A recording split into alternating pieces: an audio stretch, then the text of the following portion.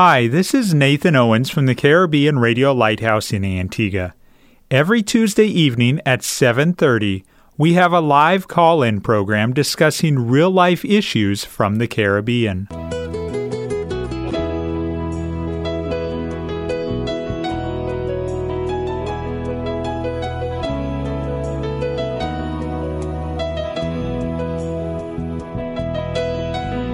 Sanctify them through thy truth. Thy word is truth. You're listening to That's Truth, a live call-in program with Dr. David Murphy, designed to answer your questions biblically in this confusing culture. Dr. Murphy has over 30 years of counseling and ministry experience here in the Caribbean and is ready to answer your questions according to truth. Good evening and welcome to another episode of That's Truth here on the Caribbean Radio Lighthouse. I hope you have had a good, blessed Tuesday and are ready to stay tuned for the next 90 minutes as we answer your questions from a biblical worldview using the Bible. As usual, sitting across the desk from me is Pastor Murphy. Good evening, Pastor. And good evening, Brother Nathan. And let me say a very good evening to those who are listening to the program this evening. Thank you so much for giving us some time to be in your home. Before we jump into our topic this evening, we have a number of questions that we did not get to last week and a question that has come in already for this week's episode. Pastor Murphy, I know this question comes from Montserrat. I know that Israel is a chosen people brought out of Egypt.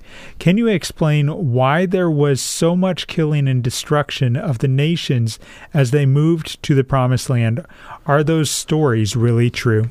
Well, if you take the Bible seriously and you accept the Bible as God's word, infallible, inerrant, and authoritative, you cannot but accept the fact that both of your statements are correct. Israel is God's chosen nation, the earthly people, and the reason for that choice is given in Deuteronomy chapter 6 to 8 and also Deuteronomy chapter 32 and 39. So it's a given that Israel is God's chosen people and they still have a role to play in the end times. The other question is if this is true, was the destruction of the Canaanites and the surrounding nations, did it really happen? Was it really historical? And the answer to that question is true as well. And there's a reason for it. When you go to scriptures, and we've dealt with this before, but it's worth mentioning again, if you go to Genesis chapter 15, verse 13 to 16, you'll find that prior to Israel's invasion of Canaan and taking over possession of Canaan, which God had promised to Israel, the Lord mentioned that Israel would be in bondage for 400 years in Egypt. And the reason why they are to remain in bondage for 400 years in Egypt is given because the iniquity of the Amorites is not yet full. In other words, God has given the Canaanite nations 400 years to change, to repent, to reform. But clearly after 400 years, the iniquity had reached up to heaven, and it was time for God to excise the cancer, the moral cancer that was there. And so those nations were utterly destroyed, and Israel was given clear instructions to destroy them.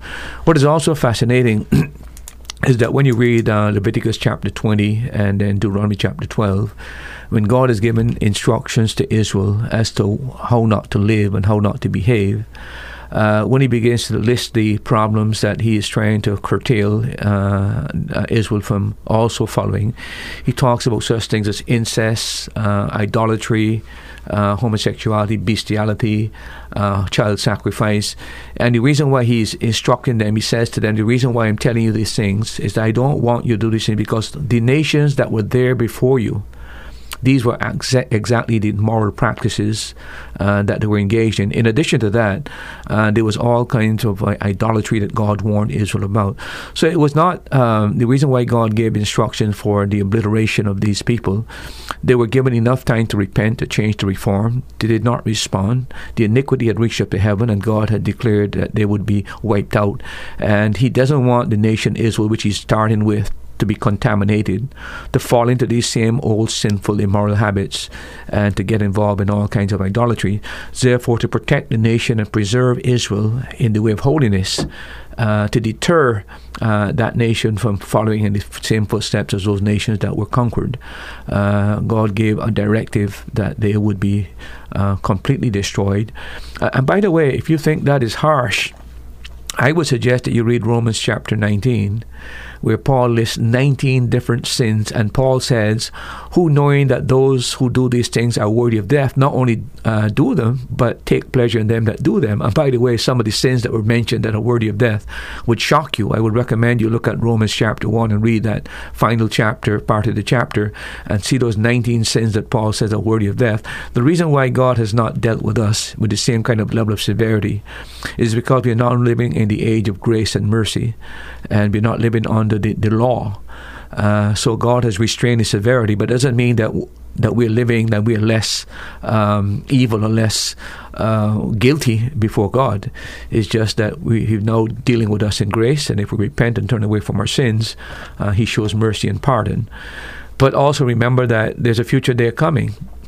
The book of Revelations, that by the time God is finished with planet Earth, 2/3 of the world's population will be wiped out. So if you think that was severe in the book of Canaan, you haven't seen anything yet. And remember that every one of us deserve death and destruction because we are sinners before God, and we are self-willed and rebellious, and He's going to hold us accountable because God is an absolutely holy God. So, yes, Israel is God's chosen people, and yes, those nations were earmarked for destruction basically because of the moral and spiritual sins. The next question comes in from Antigua via WhatsApp. Good night. I have a question. This is from a couple of weeks ago when we were re-airing a broadcast from during the peak of COVID protocol and COVID restrictions. If churches aren't being restricted from physically meeting by the government, why is the church still refusing to not meet on Sunday evenings or Wednesday night? Isn't that violating what God intends for the church? Can that also make the believer become spiritually weak and also disheartened, supposing that they are also having their personal studies and growing on their own? Look, there's no question that by the time this whole COVID experience is over, the local church is going to be suffering. And I think it's already suffering, but I think it's going to be even worse as time goes on if this thing is prolonged. Let me make a few comments. The first thing I'd like to say, let's talk about the Sunday night service for just a moment. Most churches, including Baptist services, are very poorly attended. I'm not too sure if people have decided that they're Sunday morning Christians only, but that seemed to be the mindset, generally speaking. So even before COVID, that was a service that was not very well attended. You might say the cream of the crop of the persons that attended, those that were on the fringe, hardly ever attended the service. So that was a problem even before COVID started. What COVID did is that it gave a period of time when people no longer was going to church, both on Sunday morning and then Sunday night, and then it was lifted on Sunday morning, and then it was curfew on Sunday night, and that affected the Sunday night service. So even though the Sunday morning service started, the Sunday night service was still curtailed. Meanwhile, what has happened is that a lot of persons who were going to church found the electronic church to be more attractive than even the local church. And the truth of the matter is that most local churches cannot compete on the professional level of the type of service that you find in these electronic churches, in terms of the music, in terms of the quality of the broadcasts, even in terms of sometimes the quality of the preaching. The whole service, ambience of the service, I don't think that if you compare those services with the local churches and the et cetera, so I think it really became an attraction, and people were able to salve their conscience by saying, well, at least I'm still attending church in the sense that I'm part of the universal church. And I think that they were able to convince themselves that once they were listening to a church service, therefore they didn't need a local church. So I think that has been very, very hurtful to the local church. Now, in regards to Wednesday, again, Wednesday nights are normally, well, for us it's Thursday, but generally the Wednesday night prayer meeting, again, is another service that was not very well attended by most churches. But the faithful are the ones that you always found coming. If you found half the church there anytime, you will almost sing the Hallelujah chorus.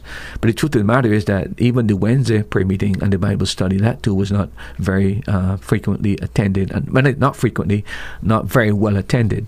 I don't see any reason why that should be suffering at this point in time. I think that prayer is the great essential for any ministry. In fact, our Lord pointed out His house should be called a house of prayer. And I think that aspect of it is something that the church should really never surrender. So I am not too sure why any church at this juncture should not be having their prayer meeting and their Bible study. I think that is quite inexcusable. And I think that church members should really confront the pastors about reestablishing the prayer meeting and the Bible study. So I think that is something that needs to be done. I would like to add as well that the Sunday night has been, even for our church, has been a matter for me to be thinking about for quite a while. And I do feel that we have to be creative. And I don't believe that the church doors should be shut on Sunday. I was telling somebody this week who came into the office, and we were discussing another matter. And I was saying, can you imagine Christ coming to earth and walking up and down the streets of Antigua and find that every single church door is closed down on Sunday night? You think about that for just a moment. That is the most frightening thought I can conceive. But not only that, now here's the church door closed, but what are the people doing that should be in church? There will be some, no doubt, that will be listening to service, but the vast majority are either relaxing in leisure, doing some kind of entertainment, enjoying their pleasure, the convenience. And so it to my mind, that bothers me and makes me feel tremendously guilty that I would facilitate that those kind of things happening. So I think it is something that needs to be looked at very carefully.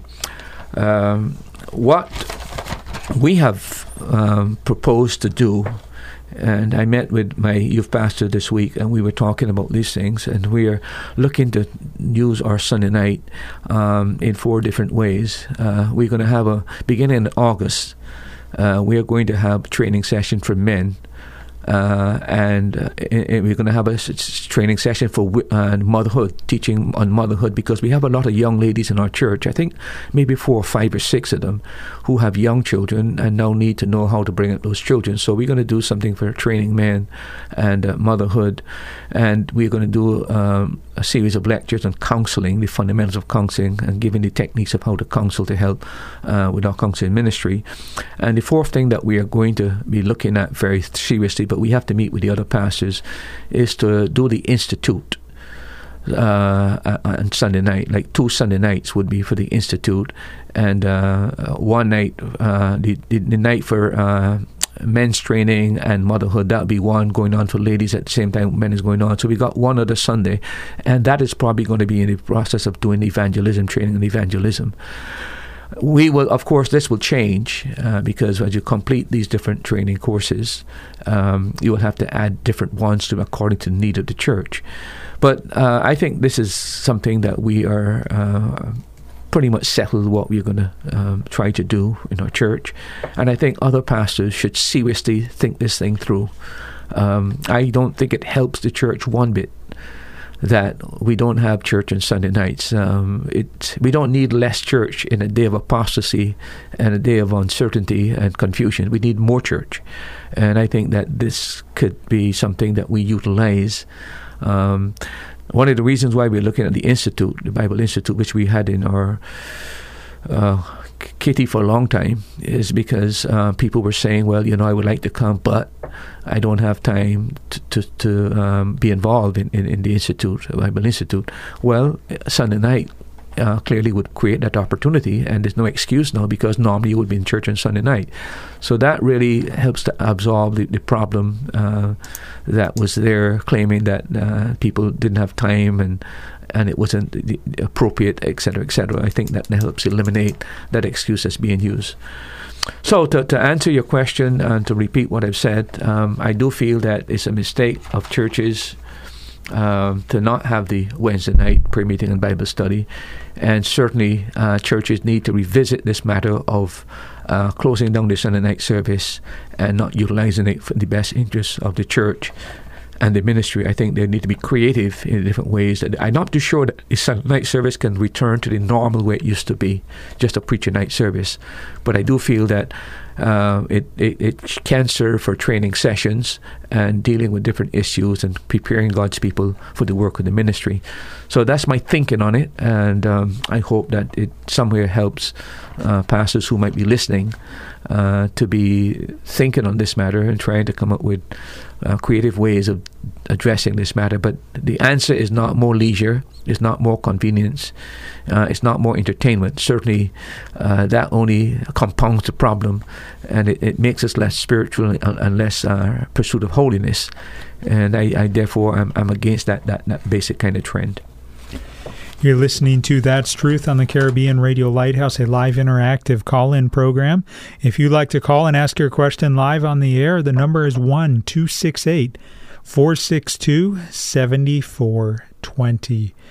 If you'd rather not speak live on the air, but you still have a question, we would love for you to WhatsApp or text it to the following number, 1-268-782-1454. And if you would like to join us on Facebook, you can go to the Caribbean Radio Lighthouse Facebook page, click on the Facebook Live video feed, and you can comment on your device right there. While you're watching the program, listening to the program, you can send in your questions. Yeah, I wanted to add something to the question that was asked. I think they were asking that if doing these things is a violation of God's Word, and something about if it affects the spirituality of people, etc., etc. I would like to say this. If you study the church history, you'll find that the early believers met daily for breaking of bread in the temple and for fellowship and for the Apostles' Creed. Now, we can't do that because we've got other work functions. If you study church history in the 2nd century, they met early in the morning before dawn, and that happened as a result of the fear that they were being persecuted. They did not meet at night, but they met early that's in the 2nd and 3rd century. I'm not too sure when the practice of having a service morning and evening began, but that's a tradition that we were brought up under. So while the Bible tells us not to forsake the assembling of yourselves together, it doesn't tell you the frequency in which you should meet and assemble together. I was telling somebody again this week that the electronic church really is going to destroy the local church, because people are content to be part of the electronic church, but they don't understand the vital role of meeting together and coming together as the Bible. It's not just about Christianity isn't just about you and God. Christianity is within love one another, encourage one another, instruct one another. If you were to go through the concordance, you'll see that about 7 or 8 times that we're told that we're to do certain things to one another, and that can only be done in the context where we socialize and interact with each other. I needed to say that because there's no frequency in terms of how often you should meet as a church. So you can't say that because somebody doesn't do it on Sunday night, therefore they're out of God's will, whatever it is. We've got to be very, very careful that we don't come to conclusions that the Bible doesn't allow. But at the same time, where there are very good traditions and something that's conducive to godliness and to helping God's people and reducing the level of leisure and entertainment and convenience that people have become trained to enjoy, I think that is a good thing if we can utilize it in a better way. Thank you to the individuals who have sent in questions thus far. Our next question comes from Antigua. Good day, gentlemen. Matthew 2:23 reads, "And he came and dwelt in a city called Nazareth, that it might be fulfilled which was spoken by the prophets, he shall be called a Nazarene." Pastor, which prophets spoke this in the Old Testament, and what are the reference verses for this prophecy? Well, first of all, Matthew didn't mention that any particular prophet said this. He said the prophets, plural. So clearly this has to be some kind of a prophecy that was a general prophecy that the prophets spoke about. I've gotten two good answers in my judgment, which are the two best I've been able to investigate to come up with an answer to this question. And it comes from Norman Geisler's book on When Skeptics Ask. Very, very, very good book on dealing with Bible problems and Bible questions that create problems. The first thing that he suggested is that the word Nazareth itself comes from the word netzer, which means branch. And when you go to the prophetic writings, there are many of the prophets that prophesy that Christ would be the branch that would come. For example, Isaiah 11:1 talks about the branch, which is the Messiah who's going to come. Jeremiah 33:15. Maybe you can look at one or two of these, Nathan. Look at Jeremiah chapter 33, verse 15. Jeremiah 33, verse 15 says the following.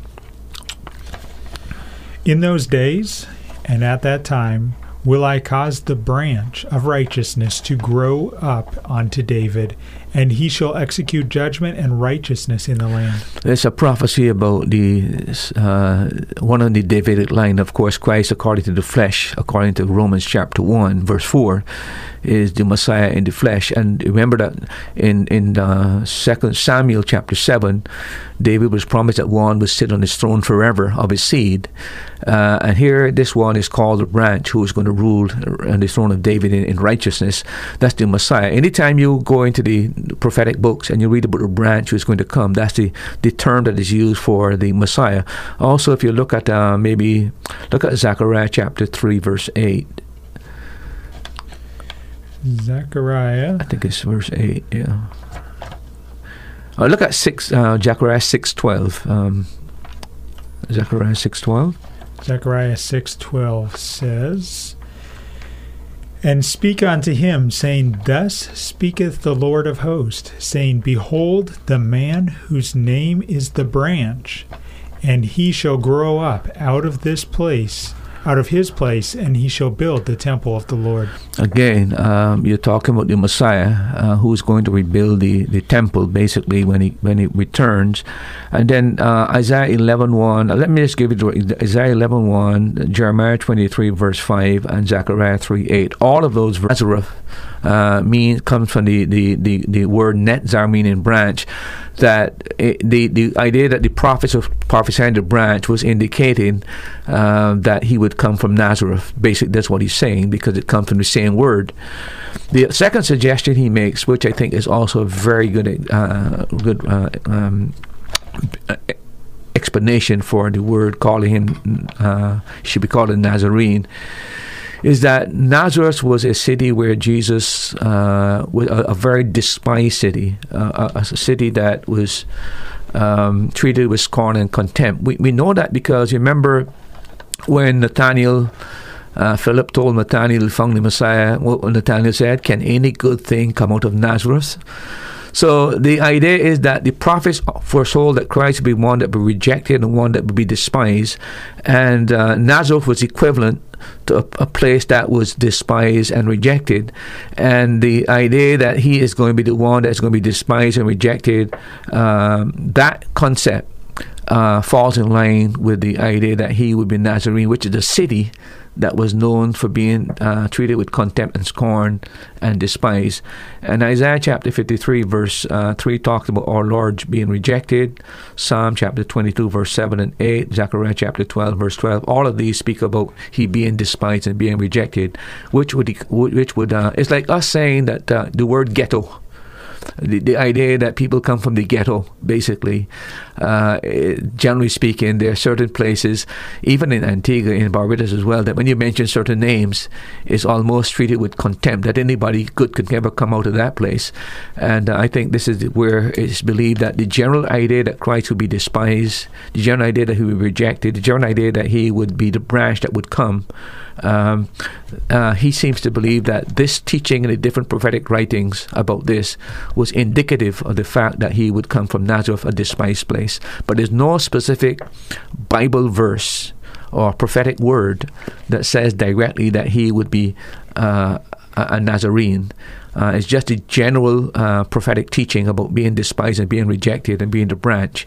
That's why Matthew says that the prophets, not a prophet, the prophets, it's a general sentiment expressed about the Messiah when he comes, that he will be the branch and he'll be the one that's despised and rejected, just like people in Nazareth where he lived and where he dwelt. That was a great question. Thank you for sending it in. And very interesting, eye-opening response and answer. WhatsApp question from Antigua. Pastor, we know that Christ intercedes on behalf of believers and that the Holy Spirit indwells in every child of God. Does this mean that all angels and demons know who are saved and who aren't? And does it also mean that the devil only accuses God's children and not the ones who claim his name falsely? Thank you in advance for your answer. Well, you made two interesting questions, and I would assert and endorse the fact that you said that Christ intercedes for believers. We know that Hebrews chapter 4 speaks about that. We know that the Holy Spirit indwells all believers. John chapter 16 explains that. But then you have this jump and this transition where you go from two divine persons to deal with created beings, demons and angels. Demons being fallen angels that were part of the conspiracy when Satan fell, and of course angels being those that remain loyal to God. The question, of course, that you add to this is the same way that the Christ and the Holy Spirit knows every believer and sees for every believer.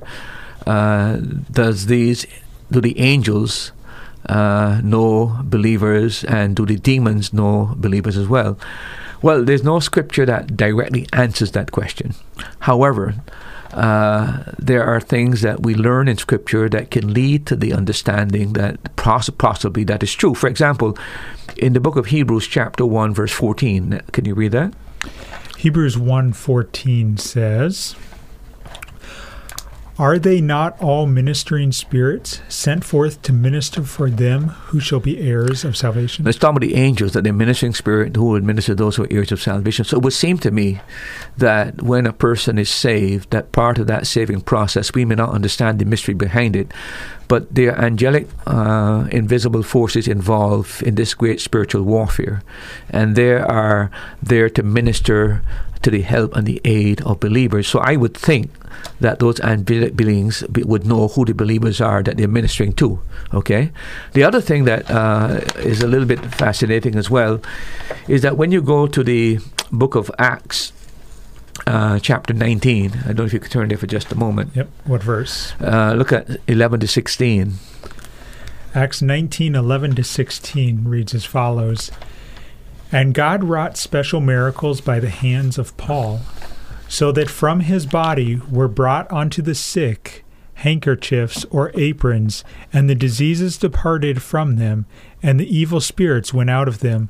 Then certain of the vagabond Jews, exorcists, took upon them to call over them which had evil spirits the name of the Lord Jesus, saying, We adjourn you by Jesus whom Paul preacheth.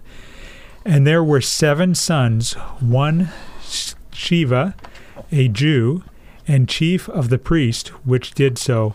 And the evil spirit answered and said, Jesus I know, and Paul I know, but who are ye? Verse 16. And the man in whom the evil spirit was leaped on them and overcame them and prevailed against them, so they fled out of that house naked and wounded. How far did you want me to go? Yeah, that's good. The point I'm making here is that clearly from what I pointed out before, if we use sanctified imagination and use scripture, it would seem that the angels would know the believers because they're ministering to the believers. But what is fascinating here in this occasion is here the Apostle Paul ministering, and while he's ministering at Ephesus, he comes into contact with certain persons, and Paul does some healing. And then you got the 7 sons of Sceva, who are the sons of the chief priest, who decide they're going to get on this act. If Paul can do it, we can do it too. And therefore, they try to heal this particular person who was demonized, to cast out the demon, exorcise demons. And they got the surprise of the light. They got the worst beating they'd ever gotten. And what fascinating is that the evil spirit said its words, Jesus I know, Paul I know, but who are you? So it would seem that these fallen angels, not only aware of Jesus, but also aware of who are the real saints and who are the false professed people, because these are the sons of a priest. Yeah. And you would think that they are in the kingdom, but you discover that these sons are not part of the true believers. So it would seem that not only the real angels know who the believers are, but we see that even these demonic spirits who are attacking believers are aware who's a genuine believer and who's a false believer. Now remember, this is all pure speculation, and our knowledge is limited, so we must not get into an absolute debate on this matter. But it would seem as though the angels know the believers, and the demonic forces who war against the believers are also aware who the true, authentic believer, as well as those who are not. What about the second part of the question? Does it mean that the devil only accuses God's children and not the ones who claim his name falsely? Well, that's what the Bible says in the book of Revelations. He's accused of the brethren. That is the true, authentic brethren. Why would he accuse the non-believer before God? Because it's only the true believer who's a child of God. And of course, the reason why he would do that, you can see why he would do that. He's trying to bring disrepute and disparage the believer. He's like, he looks down here and he sees me, or he sees Nathan, or he sees somebody else, and the believer's out of God's will, doing something contrary to Scripture. Clearly, he can taunt the Lord about, that's your child down there, that's how he's how he's living. We can imagine taking delight out of bringing pain to God indirectly as a result of his child not living up to the standards that God has. But he has no basis to accuse the unbeliever because he's not a child of God. Here's a question that has come in from a listener. Pastor, I'm aware of a young person who went to summer camp and made a decision to stop listening to country music because it was not wholesome and Christ-honoring. The same young person went home and told their Christian parents about their decision. Their parents said, that's okay for you, but when you're in my car and in my home, I will still listen to country music. My question to you, Pastor, is what should happen in a situation where a parent and a child's conscience are on different levels? Should a child's decision be able to affect a parent's life? Well, I think there should always be some interaction between parents and children. I think children should influence parents, and parents should influence, depending on the age level, of course. From this, I'm not too sure how old the person is, but I'm not too sure if the person is saved and then the parents are not saved. Now, that's a different story altogether. Are we dealing with saved parents? Are we dealing with... I would find it difficult. I think they reference that the parents are Christian. Yeah, well, I would find that totally surprising that a parent would respond in such a harsh way to his child. I would, if I was a parent and my child had that level of conviction, even though I didn't have it, I would respect their conviction. I wouldn't deliberately play the kind of music in the car because I'm the parent. So I just feel that children should be able to influence parents and parents influence children. But I would say to the young person as well, you're under the authority of your parent, and you still got to respect that authority. And there may be a time when you can sit down with your mom and your dad and say that can have a chance to chat with you. And, just have a look, I know you're my dad, I know you're my mom, I want to respect you. But I want to tell you this, you really hurt me and you really offended me when you told me what you did. I don't have all the reasoning to explain to you why I feel this way. But I do wish that you would reconsider the matter and at least come up to some kind of a compromise that when I'm in the vehicle, would you consider at least just not doing it or whatever. I think any reasonable parent, if a child comes with that kind of humble approach, should be able at least to get the parent to try to work with them in this matter. But Christian parents should be able to deal with the children, and the children deal with the parents in that kind of a way without unnecessary offense, because I don't think this is such a big thing that it needs to be a big battle going on between the two of them in that regard. Look, I know people who have different tastes for music, okay? And it's a problem even for me. I don't like certain types of music. I just can't even stand. Where I'm living right now, I am being blasted on mornings early, 7 o'clock, before you can even... I normally go sleep about 2 o'clock, so you can imagine 7 o'clock, and it's blasting. And I mean, it is some of the most vulgar music that you will ever hear. I don't know why the government doesn't ban... I know censorship is an issue, but I do feel that some of this music is so vulgar that it just is so demeaning of women as well, that I find it virtually impossible that anybody could be playing that kind of music so publicly, and nothing is done to deal with it. But not only that, there are other different styles of music that is not... My kids have a different taste of music than me. I am more of the old school. They're a little bit more modern, and sometimes even in my car, when they turn on my car, they've got on the music they had on before, and it bothers me a little bit, but I don't make it a battle where I'm going to say, well, you got to leave my house or something of that nature. I just want them to respect the fact that, I don't appreciate that type of music, and be watchful how you use it. And I think parents ought to be able to do that with their kids as well. You're listening to the Caribbean Radio Lighthouse, broadcasting from the island of Antigua on 1160 AM, 92.3 FM, and online at www.radiolighthouse.org. You can also join us for this program on the Caribbean Radio Lighthouse Facebook page. Click on the Facebook Live video feed, and then you can comment right there on your device as you listen to the program and watch behind the scenes. Time across the Eastern Caribbean on this Tuesday evening is 7 minutes after 8 p.m. We still have just shy of an hour left in this episode, so you've got plenty of time to go ahead and encourage a family member, a friend, a coworker, a neighbor to tune into That's Truth on the Caribbean Radio Lighthouse and to ask their questions. Pastor Murphy, we have a caller from Bendel's Antigua. Thank you for calling, and go ahead with your question, please. Good evening, Pastor Murphy. Good evening, Mr. Williams. Pleasure hearing you again. How are you, sir? Not too bad on you. Enjoy your calling. Thank you. By the way, Sunday will be my anniversary. 1 year since I married. Oh, man. Congratulations. Okay. Hope the wife gives them TLC tonight, then. Yes. I have two questions. Sure. Saturday last week, I had witnessing by the bedside, and I come across a guy that was telling me about tithe and offering. Tell me how the tithe and offering supposed to be, the Levites are supposed to give tithe and offering, no other tribe supposed to give. I tell where he get that from. I explained to him Malachi 3 verse 7, and he still insists that he's not supposed to give tithe and offering. That is for Levites. Even Christ himself not supposed to give tithe and offering. So I tell him, well, I will get back to him, and I say I will call that station and then listen to it. Yeah. So what do you want to know? If while you're talking about the tithe and offering, about the Levites that only to give tithe. Well, the tithe, by the way, is pre-law. As you check out, even before the law was given, 400 years before the law, it was given to when Abraham delivered Lot. Remember that a tithe was given on that occasion. So it's not something that is law, basically. It's something that predates law. The other fact is that in the New Testament, our Lord indicated, that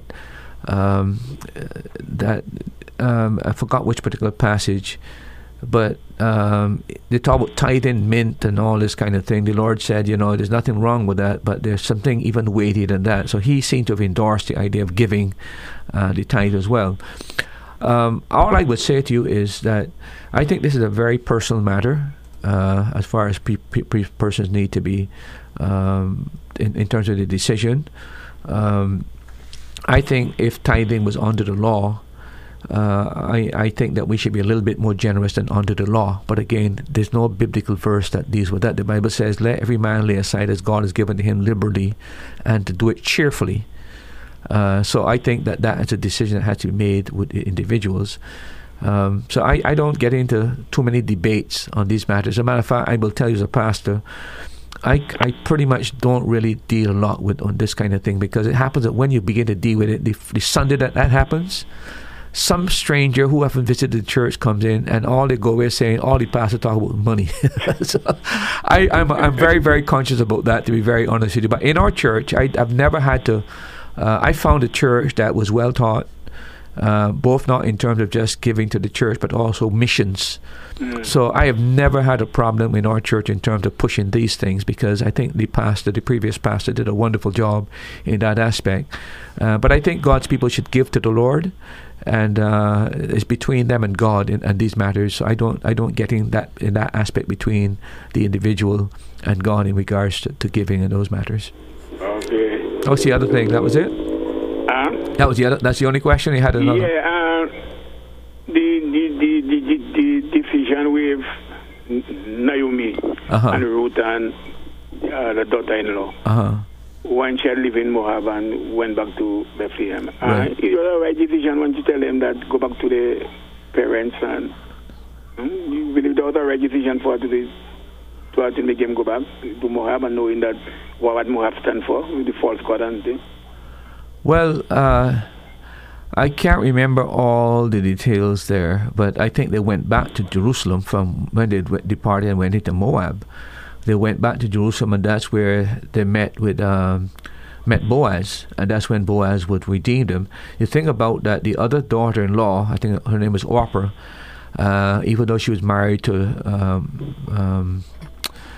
Naomi's other son, she did not go back, but Ruth stuck with her mother-in-law, and her mother-in-law's God became her God. So it was a blessing in disguise that she returned with Naomi to Israel, and she benefited from that decision, where eventually she became, I think, the great-grandmother of Jesse, or I forgot, Jesse or David, but the Davidic line came through Ruth being married to Boaz. Yeah. So she is in the lineage of the Messiah, but that's a result of making a decision of going back to Jerusalem.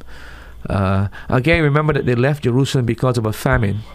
That might have been a premature decision. They left the house of bread and they went into the place of famine. And sometimes God has to create adversity to bring us back to the place where we should be.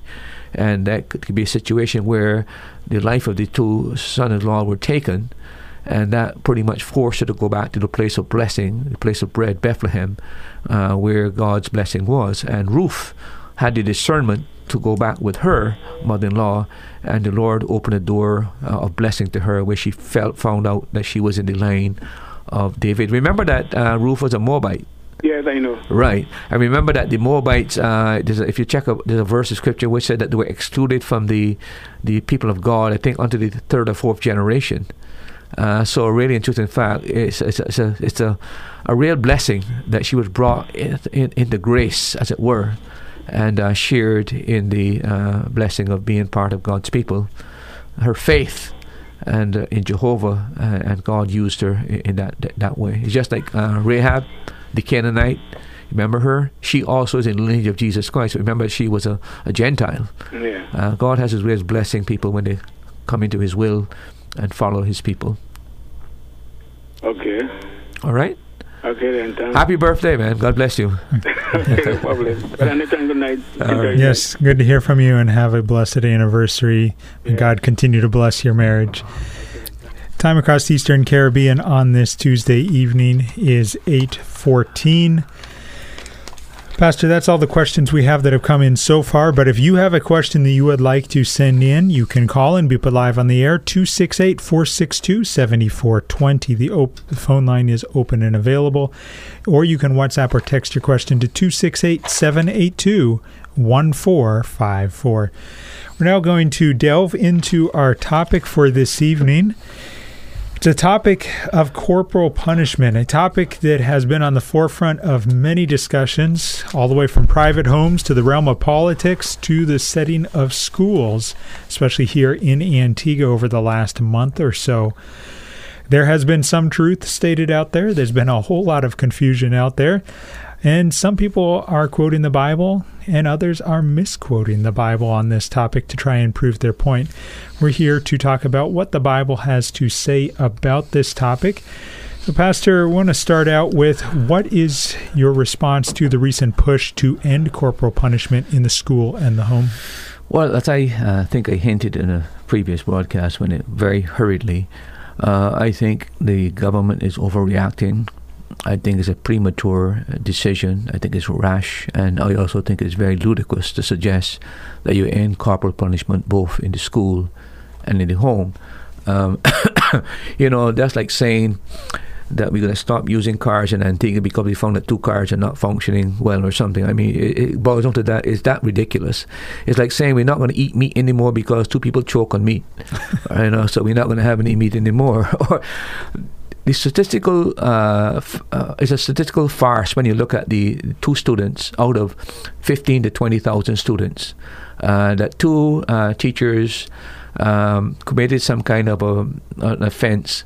And if you take the 2 students out of the 15 to 17,000 students, it is 0.0011% of the students. Yet you're going to penalize now the entire school system as a result of just 0.011 students having some kind of discomfort or some kind of mark as a result of corporal punishment.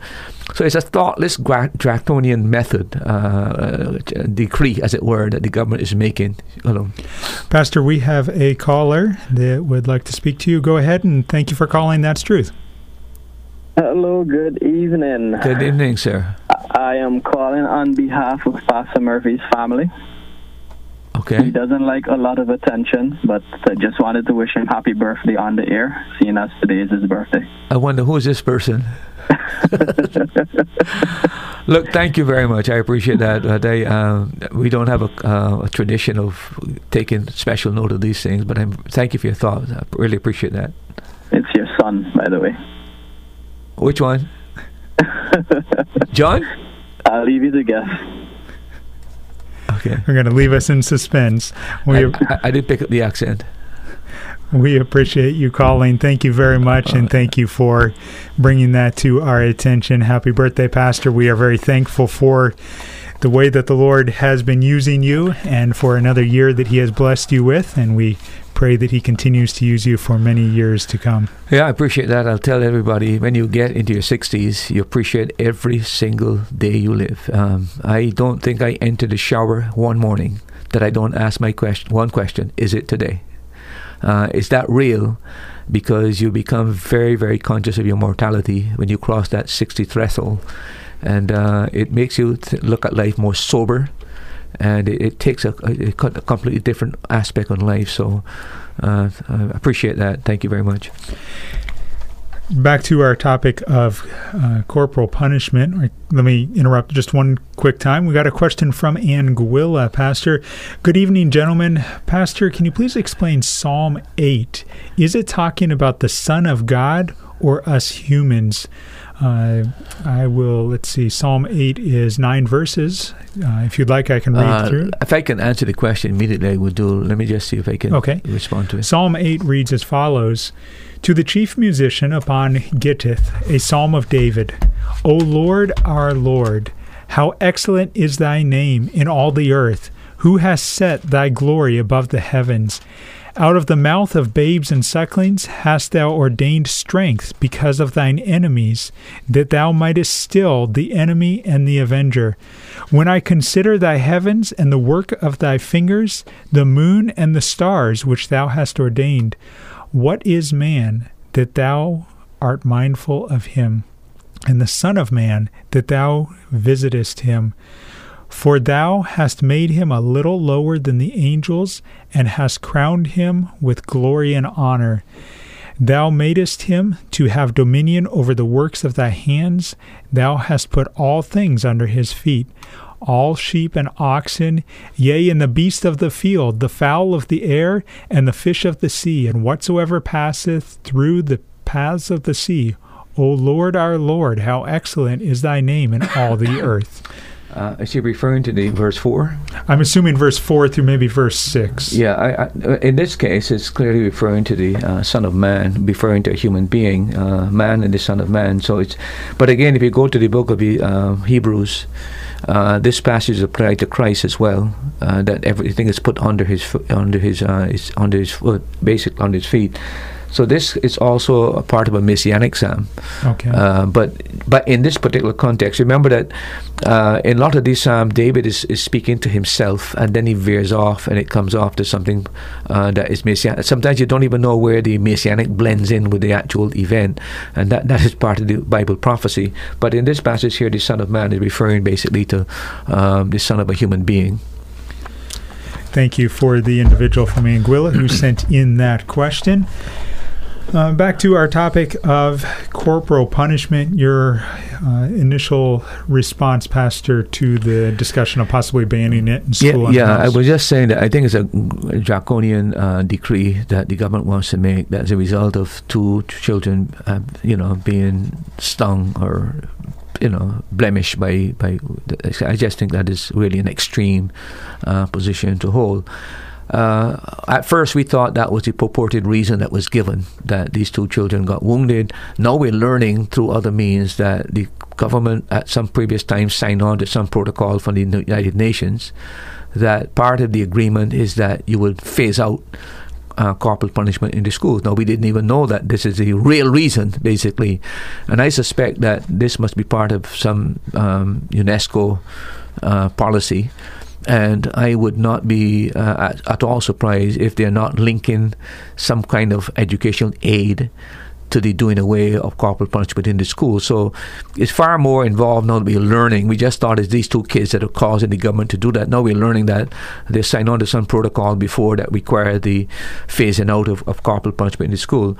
I just think that the suggestion to end corporal punishment, in my judgment, is a breach of basic common sense. I think that the whole argument against corporal punishment is based on psychological hypotheses that it is going to somehow damage the child, and it's going to make him more violent as a result of experiencing corporal punishment. Any person living in the Caribbean who is my generation, I can't speak for the present generation, will tell you that that is pure bunk. It is pure foolishness. All of us, as I've said in the previous program, we have had discipline, some very stern discipline. That discipline, and I talk corporal punishment now, made us better persons, shaped our character, and in many, many cases, made us learn, and we are pretty much the product of that kind of discipline, etc. So to suggest that it scarred us, it didn't scar me, it made me a better person. To suggest that it made me more violent, it didn't make me more violent, it restrained my violence, to be very honest with you. So I think that common sense is what is needed at this point in time. And I think we got to look at the folly of making the suggestion that we can just not only do away with corporal punishment in the school, but not to even talk about telling parents that they can't discipline themselves with corporal punishment. I think that's the most ludicrous thing I've ever heard. I said this before and I will say it again. There's not any government, any place on planet Earth that can prevent me as a parent from exercising the proper discipline, corporal discipline on my kids. I'm prepared to pay the price if it's required, but I can't see any government that could stop me from disciplining my child. My child was given to me by God. It's my responsibility to do it, and God told me to use the rod to deal with his foolishness, and I must obey God rather than man, and therefore I see this as a challenge to the role of parents, and I see it as a challenge to biblical authority. It's a very serious. It might seem simple to people who don't take the Bible seriously, but if we do away with this now, what do we do about teaching religion in the school? If there's something we believe in, and we believe that God has mandated this and God has given us a right to do it, and then we just throw it out. What other Bible principles, and what if the child was asked the same question that is being asked, should mommy use the rod as God said to do? What do we do now? Do we reinterpret the Bible to fall in line with the cultural thinking of our times? And then if we tell them what the Bible really teaches, and they ask us the question, well, why don't we do what the Bible teaches? What do we tell them? It might seem simple, but it's a very serious matter, and it's something that we need to challenge as believers and Christians, and especially the Christian school. Look, I would like to say that a lot of what we are being taught today is based on false psychology. Okay?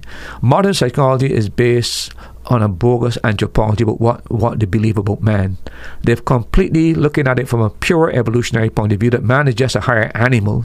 He's not a special creature made in the image of God. They don't give any weight to being a body, soul, and spirit. Man is totally material.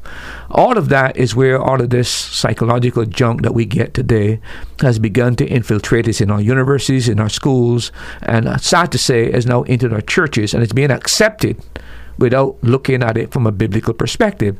That's how the enemy comes in. He comes in very subtly, using some scientific terms, and we buy into it because it is claimed to be science. But it is bogus science if it contradicts biblical anthropology, and that's exactly what it does from Scripture.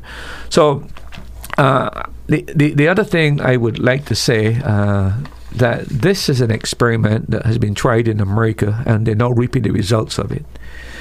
In the 1960s and the 1950s and 60s, there's a guy called Dr. Sprock, Benjamin Sprock, who was able to persuade the American people that corporal punishment would be detrimental to the development of the child and would twist his personality. So therefore, he was able to persuade them to put away the rod, don't deal with the rod. The generation we have today in America that is creating all this chaos is the byproduct of that kind of psychology that people bought into.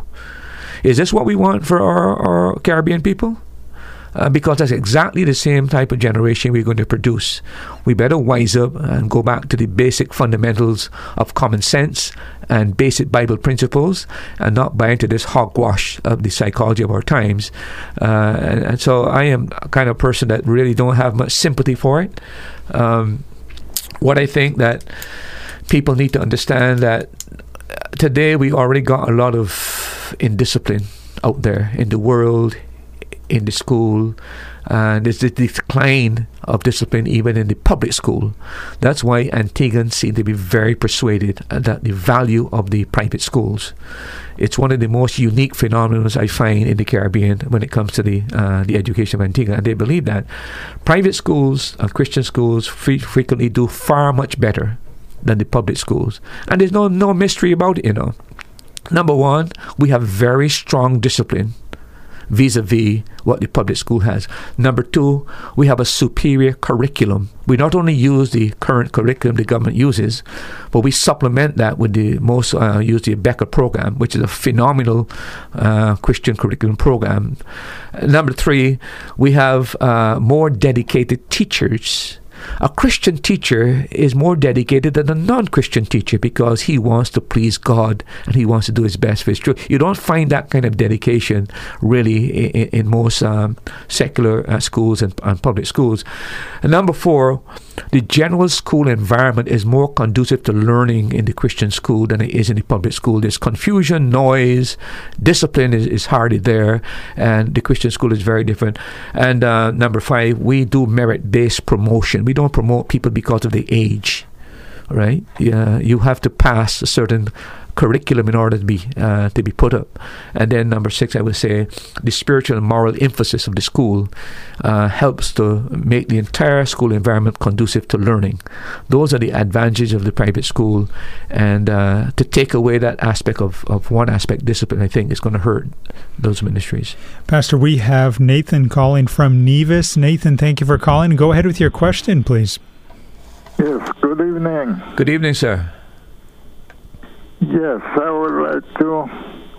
I have Revelation chapter 21, verses 9 and 10 onward. It's been on my mind for quite some time now. Revelation chapter what? 21, verse 9 and 10 and onward. Okay, let me read those verses. Revelation 21:9 says, "And there came unto me one of the seven angels, which had the seven vials, full of the seven last plagues, and talked with me, saying, come hither. I will show thee the bride, the Lamb's wife. Verse 10, and he carried me away in the Spirit to a great and high mountain, and showed me that great city, the holy Jerusalem, descending out of heaven from God. So what is your question, Nathan? Who is the bride? Yes. Who is Well, the bride? in the case there, the bride is clearly the city of Jerusalem. But there's not only just one bride in the Bible. The church is also called the bride. So clearly in this passage, the bride that is referring to here is the city of Jerusalem coming down, the heavenly city. But that does not in any way contradict other passages that talks about the bride of Christ being the church. So they're two different terms, two different entities, but one term is applied to both. It's just like Israel is called God's people in the Old Testament, and they're called saints in the book of Daniel. You also find that the believer is also called saints, and they're also God's New Testament people. So he had a people under the old dispensation. He has a people in the new dispensation. One has earthly promises, one has heavenly promises, but there's no contradiction, and the two will eventually be blended into one. So I don't dispute with you that there is referring to the city of Jerusalem. Does that surprise you? No, It should have surprised you. Okay. Yeah, I enjoy your calling, Nathan. You're really a student of the Word. You've seen a person that reads the Word. And there are not many people that do that these days, but you seem to be a person who's an avid reader of the Bible. And I'm so glad that sometimes I can answer your questions. I'll do my best always to try to answer the questions as honestly as I can. And if I can't answer a question immediately, I will investigate it and give you give you a proper response at some other time. But thank you so much for calling. God bless you. All right. Have a good night. You too, sir. Have a great night in Nevis, and thanks for listening to That's Truth. Continue to encourage others to tune into the program also. Time across the Eastern Caribbean is 8:32, and we are discussing, in between your questions, we are discussing the topic of corporal punishment. Pastor, we have a question that has come in from St. Kitts. Good night, Brother Nathan. I'm listening intently. I agree with what Pastor Murphy is saying 100%. Wishing him a happy birthday also. May God continue to spare his life to see many, many more birthdays and to keep him in good health. And I know the listener from St. Kitts is not the only one with that sentiment. Pastor, back to our topic of... Yeah, Nathan, I want to quote the one of the leading psychologists that really started pushing this whole thing of why you need to get away with corporal punishment. This is in the States? Yeah. His name is Dr. John Valusek. And this is quoting exactly what he says. He says, the way to stop violence in America is to stop spanking children. Now, have you heard anything more ludicrous than that? This is the epitome of what I call verbal inanity, to be very honest with you. It's one of the worst expressions of absurdity I've ever heard in my entire life. But that is the kind of thing that comes out of psychology. It's a myth.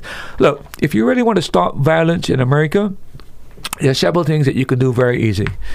Those people who have committed a lot of violence and have been questioned, and serial killers and so on, they attribute a lot of what they did to pornography, for example. That make them violent against women. They lose women. When you're watching pornography, woman becomes an object. She's no longer a person.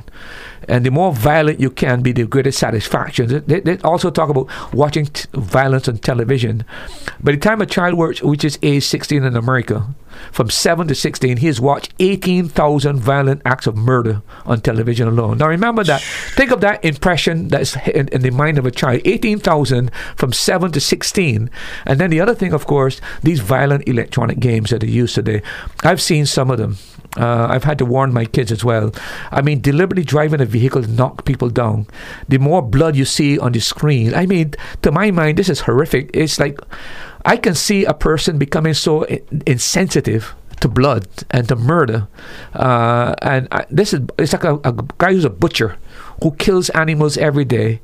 And killing is like nothing to him. I think it works on the mind of these type of people, etc., etc. And then, of course, music. some of the worst music is some violent music as well.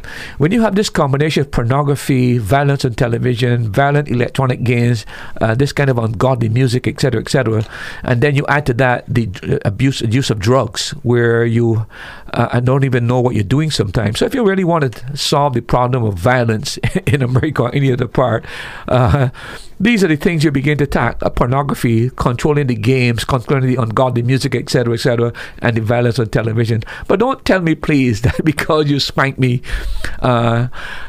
spanking me can make me more violent, etc.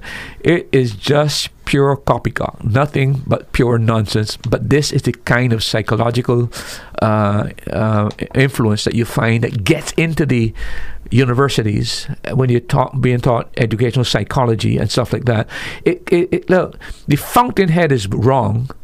It goes into the universities. Universities bring people come back to our schools here, and I remember that every single one of these psychologists are atheists. They're anti-God, anti-Christian, and their whole goal, they believe that religion is the opium of the people, and their goal is to completely wipe out all religion to do anything with education.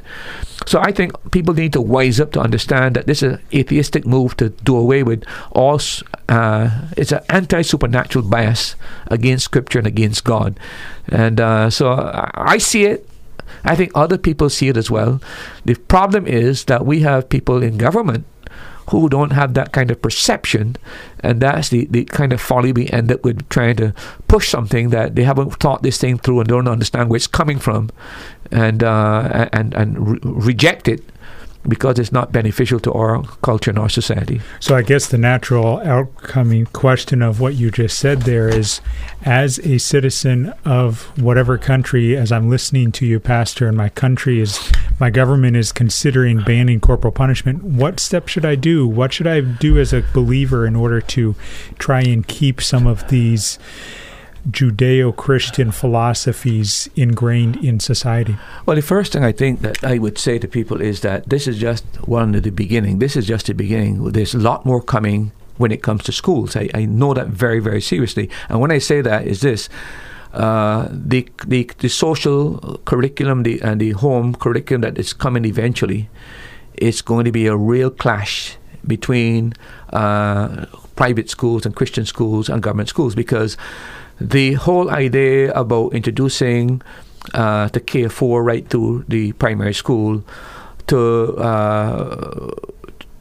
fall in line with the modern idea that a home is no longer a mother and a father, and that if you can have two men, one is a mom and one is a dad, two women, one is a mom and one is a dad, etc. All that kind of nonsense is coming. It's going to be pushed into school. And this is where the real battle is going to be. The question is, when we give in one area, what basis do we have then for rejecting the other? Because if the Bible says something, we give in there, what's going to stop us now? What's going to give us a reason for arguing against these kind of things that are coming down the pipeline? These are things that we're going to have to face. There's a tremendous battle going on in the area of morality, in the area of the family, the home, and this simple matter about corporal punishment. You see, it's not only about the school now they're talking about. Not only the school, but the home. They're telling parents, you can't whip your child when your child needs a whipping. Now think about the audacity of that for just a moment. This is government infringing on parental rights.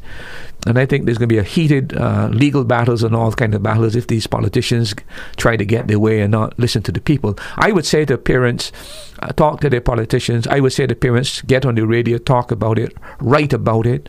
And I would also suggest that the time may very well come where, like in America, you have to back a party that supports your principles. You might need some kind of a movement in that direction, that you try to understand what the politicians are pushing and make sure that in other words, we need people to get more active within a democracy. Not the church now. The church job is to preach, to edify. But the individual believer, the individual Christian, has to be salt and light where he is. And if we find that one of the problems happen to be the politics of our time, What stops some believer from understanding that he can get in the political arena? And I'm not for people saying that Christians should not become politicians. I don't buy that.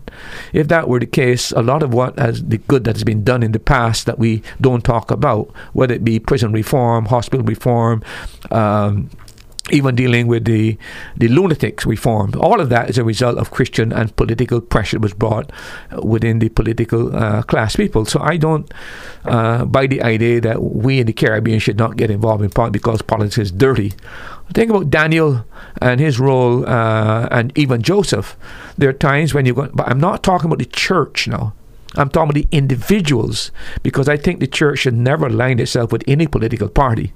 But I do believe that Christians need to get involved in need to get involved in PTA meetings, need to get involved in pushing back on these kind of things. We're too silent in the Caribbean.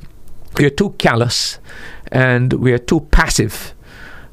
We need to become more active and more vociferous in confronting these matters. That's what I would say. I would say to anybody, when government makes a rule that violates your conscience and goes against God's word, we must obey God rather than man. That is a dictum that we should live with as Christians. Pastor, we have a call here from Antigua. Thank you for calling, and go ahead with your question, please. I want to ask a question. When Mary said that our generation will be blessed when she visits her cousin, what's your cousin's name again? Mary?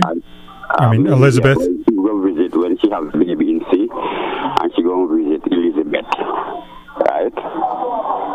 And she say, our generation will call she blessed.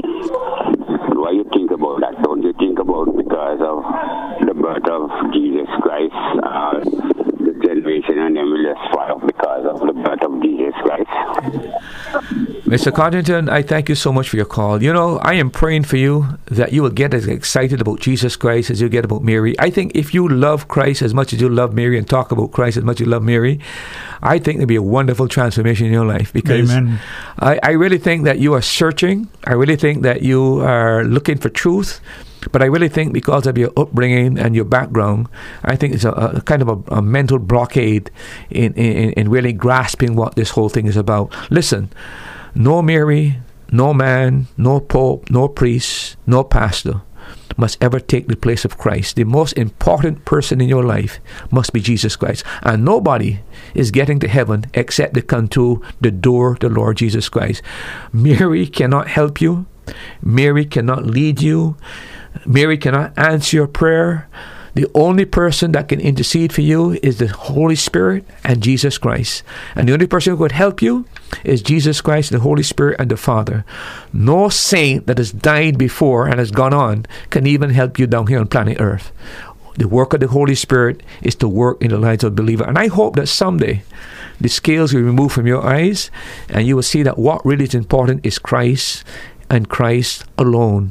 And I hope you really see that, Mr. Coddington, because I really think that you are sincere and I really think that you're looking for truth, but I really think that you need to get hold of Christ and really make him the center and purpose of your life. Christ always be the head of my life because of his Father God. His Father God sent him into this world to spoke of him and tell him how good your Father is greater than he. And the two of them is one. Never have you called into the program exalting Christ. Everything you ask about is Mary. Everything's about Mary, Mary, Mary. And I'm telling you, there is no hope for anybody who's depending on Mary to help them.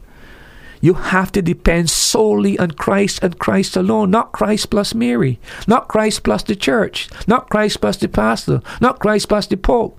It is Christ and Christ alone. Answer my question. You answer my question? I asked you, when Mary visited Elizabeth, she said, our generation will be called her blessed. Of course, but of course, there's nothing wrong in saying that she's blessed because she made herself available and humbled herself to be used of God to bring forth her son. So therefore, she's blessed. No question about that. Yeah, because she know when she born the son, this is she the one that has born Jesus Christ. Yeah, she was just mother when she born Jesus Christ. She was just a chosen vessel, but she was just a vessel. That's all she was. She is not exalted to any heaven. She is no co-redemptrix. There's no something called, there's no assumption. Mary died, Mary's buried. Mary's not any queen in heaven either. She is just a person who was used of God as an instrument, and she's blessed because she made herself available, humbled herself, and allowed God to use her as a human instrument. But that's all she is, a human instrument.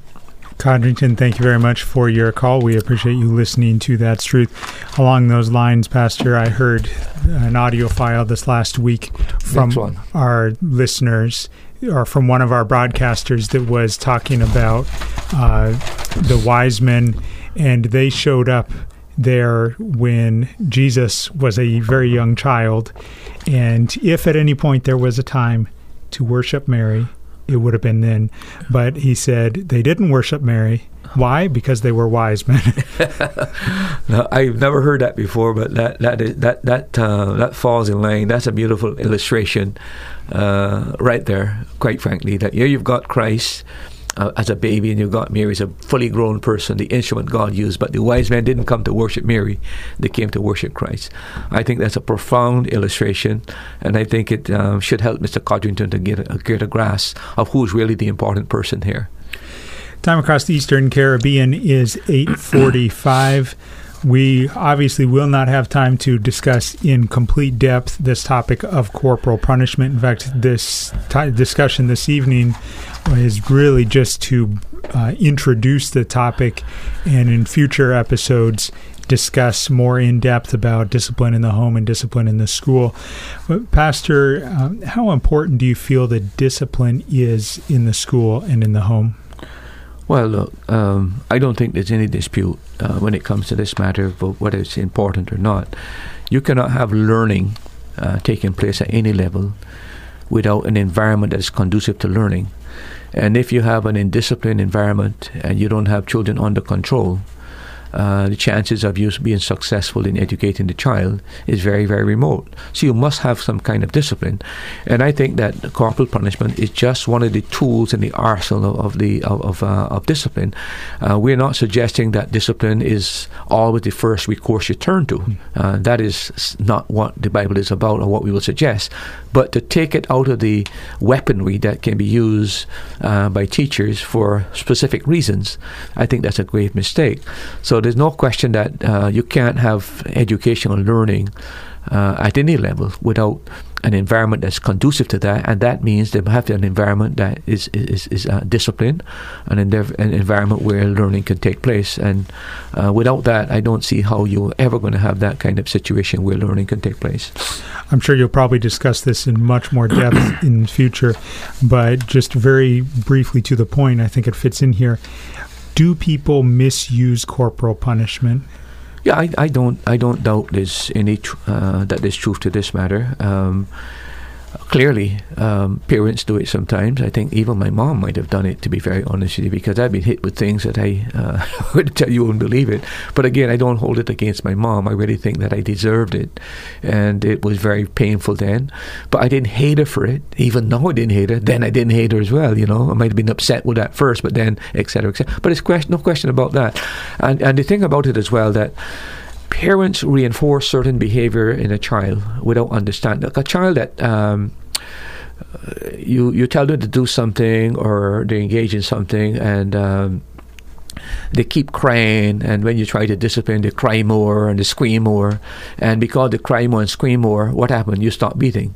You've just reinforced bad behavior. You've told the child that as long as I scream and I misbehave, Mommy going to stop beating me. So what happens now is that next time the child does the same thing, this time, though, you can't. It gets you more angry. So what happens when you don't have proper discipline and you just operate on your passion out of anger? You can see quite well. You can take it out of the child and that's the exasperation that's caused by parenting and not having proper discipline. If you have proper discipline and there's certain things your child will get corporal punishment for, he knows ahead of time, like defiance, rebellion, disrespect. Those are things that are worthy of the rod. But if a child breaks a glass or spills milk or marks up the wall, that's not a basis. That's childishness. So I think that you have to define when is a proper time to use corporal punishment. It must not be used recklessly and without any boundaries. But at the same time, because parents abuse it, does that mean that all parents abuse it? What if only 5%? So you're going to take the 95% from using what has been very helpful because of 5%? It makes no sense. It is the most ludicrous argument I've ever heard, and I don't think even in the school. So you're going to take away from all the other schools 2 children out of 15,000 or 20,000 kids. You're now going to ban it in all the schools. That doesn't make any sense whatsoever, and it's taken away one of the tools that a teacher can use that is really needed in some time. Take the amount of violence as well, Nathan, or a child throwing a stone or something like that, or some form of gross immorality that takes place in school. You can just talk to him, pat him on his back and his head and say, don't do that again. There are times when a child needs to be taught, and pain is given by God for us to really cause us to respond to change. It's a gift of God. Pastor, we have a WhatsApp question coming from the UK, or an article. Methodist Church Conference in the UK has voted on Wednesday, the 30th of June, 2021, to accept same-sex marriage and affirm cohabitation. The Methodist Church in the UK has voted to approve the cohabitation of same-sex marriage. The Methodist Conference, taking place this week, has voted to allow same-sex weddings on Methodist premises by Methodist ministers and affirm couples who are not married living together. At the end of the article, the resolution reads, "The conference consents, in principle, to the marriage of same-sex couples on Methodist premises throughout the connection and by Methodist ministers." And I think we've got the general idea. Pastor, can you comment on this? Yeah, I would say to you, if I had belonged to the Methodist Church, I had a church in the Methodist Church, I would withdraw my church from the Methodist Church. You are now endorsing gross immorality, perversion. You're going contrary to the biblical norms about the family. How in the world is this church not an apostate church? Who would want to stay in a church like that? And that's why the Bible says, come out from among them and be separate. And there comes a time when the church becomes so ungodly and so apostate away from truth that believers must withdraw themselves. And even if they had to form another denomination or another church of the same sort. But I cannot fathom for one moment any true, genuine, authentic Christian staying in a church movement like that. But here's the problem, Nathan. A lot of these ministers will be against it, but they'll stay in it because of the cooperative program. Their salaries are linked to it. Their pensions are linked to it. They're not making decisions based on biblical truth or moral truth in scriptures. It is all about money and finances, and that's where they lose their gratuity. They lose this to withdraw themselves. And I think that this is a gross error on their part. Scripture is very, very clear. There's a time when you need to separate from your brother. There are times when you need to separate from the church. And I think that this level of endorsement of immorality and perversion tells me that this whole system is apostate. It should no longer be called a Christian church. And I think the people of God who are truly serious about serving God should move out of that denomination and start a rival Methodist church that is orthodox and evangelical and et cetera, but to stay in that kind of a situation, to my mind, is unthinkable when the Bible tells you to come out from among them and be ye separate. Back to our topic of corporal punishment. Pastor, does the Bible approve the use of corporal punishment as a means of discipline? I think anyone that reads the Bible and reads it honestly, forthrightly, without trying to impose the modern cultural way of thinking, can only come to one conclusion. The Bible affirms, the Bible endorses, and the Bible recommends, and the Bible mandates that corporal punishment be used in the home when it comes to dealing with children. Now, the Christian school is an extension of the home and the family. when parents send their children to the Christian school, they are delegating that responsibility to the Christian school, and it's by that delegation of authority to the Christian school that this Christian school now has a right to also use corporal punishment when it deems mandatory and is needed to deal with the child and to curb his ungodly behavior and to bring him in line so that learning can take place. But yes, the Bible is very, very clear on this matter.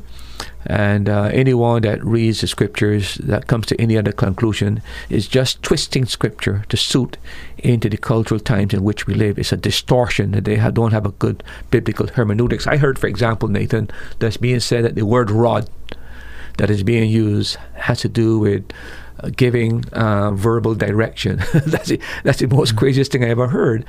In the programs that will come, we will take that word, we'll examine it and go to the etymology of that word, look at the Hebrew, see what the word means.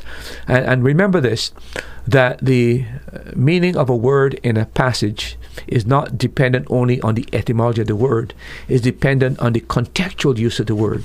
Because the word rod that we would look at, you'll find that word rod comes from the word branch or stick or scion. That's what it means. The word is shebek, basically. But yet it also can refer to different forms of rods. It can refer to a shepherd's rod, as people have said. It can refer to a walking rod, a fighting rod. It can also be a ruling rod, a scepter, or a writing rod. It can also refer to a punishing rod. So you have to read it in the context to see exactly what the word is used. And when it comes to the book of Proverbs, and it deals with matters of dealing with children and discipline of children, in the context of that word, what it really means is a rod that is used to chasten. And that means to strike. It means to whip. That's what it means. It doesn't mean any idea of... and we'll come to that at some point in time, maybe in the next program, where we'll show you that the use of that word. But there's no question that the Bible endorses corporal punishment. And I cannot think for one moment why any believer could come to any other conclusion. Other than the fact that they've listened to the garbage that is being taught by these psychologists, and also that they are trying to become more relevant by reinterpreting the Bible to fit in with the culture of our times. They're not prepared to take a stand for biblical truth because it is not popular. And I think it's a grave mistake when we yield to these popular movements without truly coming back to what the Bible teaches and hold to our biblical principles. If you've just tuned in or recently tuned in, we're talking about corporal punishment. We're not going into a whole lot of depth tonight. We just don't have time, even though it's a 90-minute episode. But Lord willing, in our next couple of episodes, we're going to talk more in depth about discipline in the home and discipline in the school, and even talking about exactly what the Bible says. I want to use a simple illustration, Nathan, of how people have abused this word rod and misinterpreted the rod. Take the simple English word can, C-A-N. That can be used in many different ways. For example, I can't do this. Okay. I have a can of juice. Same word. Okay. Yeah. I just canned some cherries. Okay. I mean, and then I have a canned approach to a matter. Wow. It's four different ways, one word. Yeah. See? So the idea that because it means rod here for shepherd, it means here over here, is the most foolish thing I've ever heard. And everybody knows, who has any literary understanding, that when it comes to a word, it's the context and the use of the word that defines the meaning of that word in the context, not just the etymology of the word itself. And can is a simple example that I thought I could use to just show you and illustrate that in the context, you have to determine what that word means in the context in which it is used. So just to say because it means rod over here with shepherd, it means here when it's coming to do with kids, it shows immaturity and shows a lack of proper method of interpretation. We are just about out of time in tonight's episode. But Pastor, I have heard some individuals attempting to connect the dots by saying that because we have been spanking children, they become more violent, and because they become more violent, there is more violence against women in society. I don't agree with that, and I'm sure you don't agree with that. Is it possible to maybe take the other approach and say, because for a couple of generations the secular approach has been don't spank children, that as a result there is more violence toward women because young men were not ingrained with the importance of controlling that violence?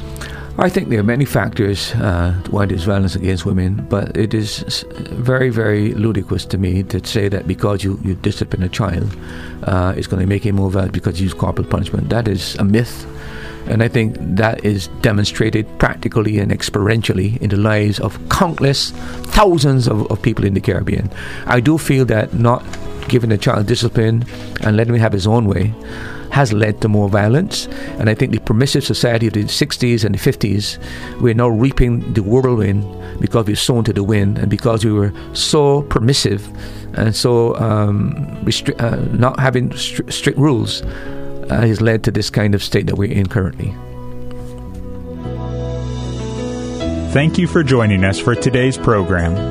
We pray that the Holy Spirit uses the truths shared from God's Word to strengthen your faith. Now you've heard it. That's truth.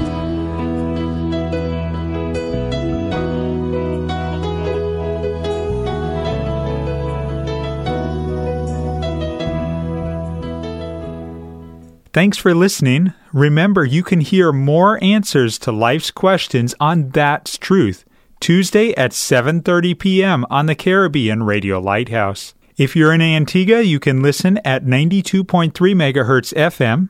If you're in the Caribbean, you can listen at 1160 kilohertz AM, or listen online at www.radiolighthouse.org from anywhere in the world. Or you can subscribe to this podcast. Looking forward to having you join us next time.